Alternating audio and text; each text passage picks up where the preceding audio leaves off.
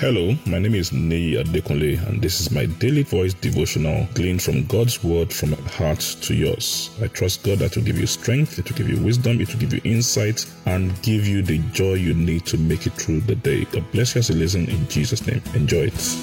Great day to you in the name of Jesus. We thank God for His grace. We are still talking about the God confusion. The God confusion. Why does the devil do everything possible to confuse us about God?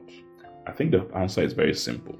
If the devil can confuse us about who God is, then he's actually succeeded in confusing us about who we are. Why? God created us in His own image and likeness. So if we are confused about God, clearly we'll be confused about ourselves.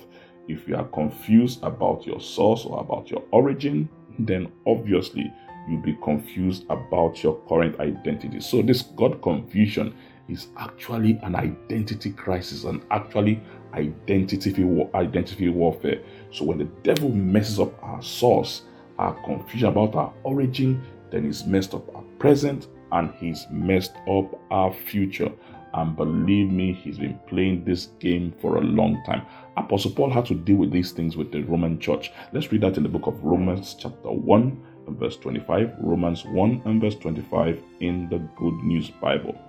It says, they exchanged the truth about God for a lie. They worshipped and served what God has created instead of the Creator Himself, who is to be praised forever. Amen. What's he saying here? If you read the whole story, he was talking about how man had deviated so much from what God had made him, how man had debased himself and doing things that were out of order completely, how society was crumbling.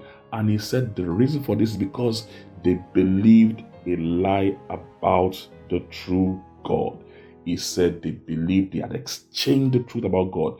Why? Because they were confused about God, they were confused about themselves, they were confused about their identity, about their society, and everything just went out of order.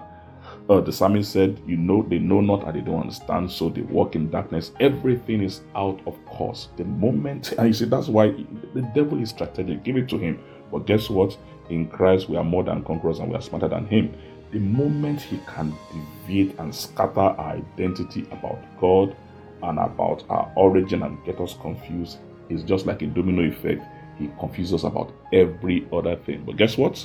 We are getting him out, we are putting on the light, and we are seeing this. And I pray in the name of Jesus, every confusion you have about God is clearing away now. You are seeing God clearly, and you see yourself clearly, and you are going to be a blessing and a person of impact to your society in Jesus' name. God bless you. Enjoy the rest of your day. I'm sure the word you heard today has been a blessing to you. The way we maximize God's word, the effect of God's word in our life, is by putting it into practice and by sharing it with others. Please ensure you put this into practice and please share it with others. And I trust God that the full benefit of the word will be seen in your life in Jesus' name. Thank you very much and have a wonderful day.